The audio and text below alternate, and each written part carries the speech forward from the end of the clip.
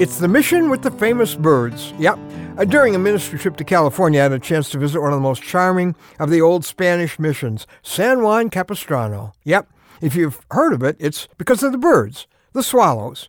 You know, those swallows like to hang out at that mission until about October 23rd every year, and then like a lot of northerners, they fly south for the winter. Oh, but they will return. In fact, lots of local folk and tourists will be at the mission on the day the birds are expected to return. The time might vary a little, but one thing you could be sure of when you see them leave, they'll be back. I'm Ron Hutchcraft, and I want to have a word with you today about hope for the prodigal. Our word for today from the Word of God comes from Luke chapter 7. It's right out of the life of Jesus. Verse 12. As he approached the town gate, a dead person was being carried out, the only son of his mother, and she was a widow.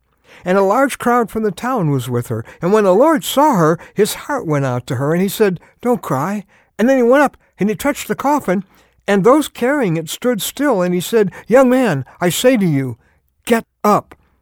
The dead man sat up and began to talk, and Jesus gave him back to his mother. Wow, here's a mother who was sure her son was gone until Jesus intervened. And then you have these tender words, and I just love this. Jesus gave him back to his mother. He's still doing that with sons and daughters who look as if they're spiritually gone, wandering from the Savior you love, the Savior you so want your child to love. Maybe you're listening right now with a heart that is literally aching for a son or daughter who's spiritually away. Their spiritual leaving has begun a season of winter in your heart, much like the winter that follows the departure of those San Juan Capistrano swallows. But don't give up on the spring of their return. Maybe it seems hopeless right now, but don't underestimate the power of your Savior to bring stray children home. Believe Jesus for the day when he will, in a sense, give you back the child you have prayed for so long. In the meantime, let the father and the prodigal son be your example. You know, he didn't chase after that boy, nagging him about why he shouldn't go.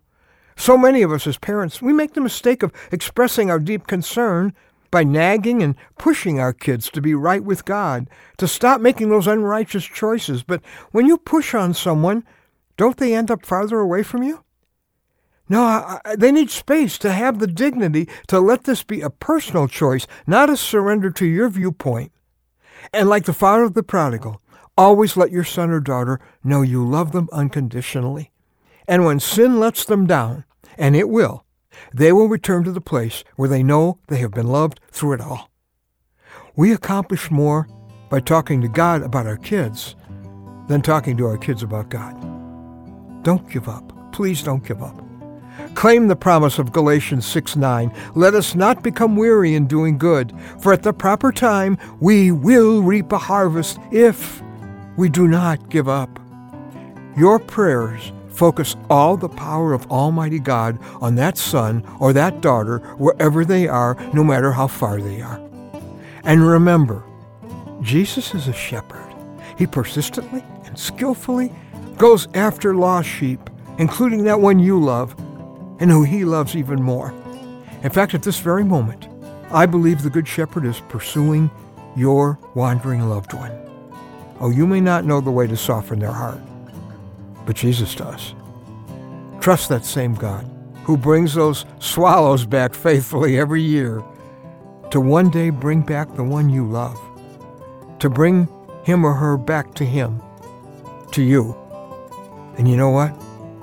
It'll be spring again.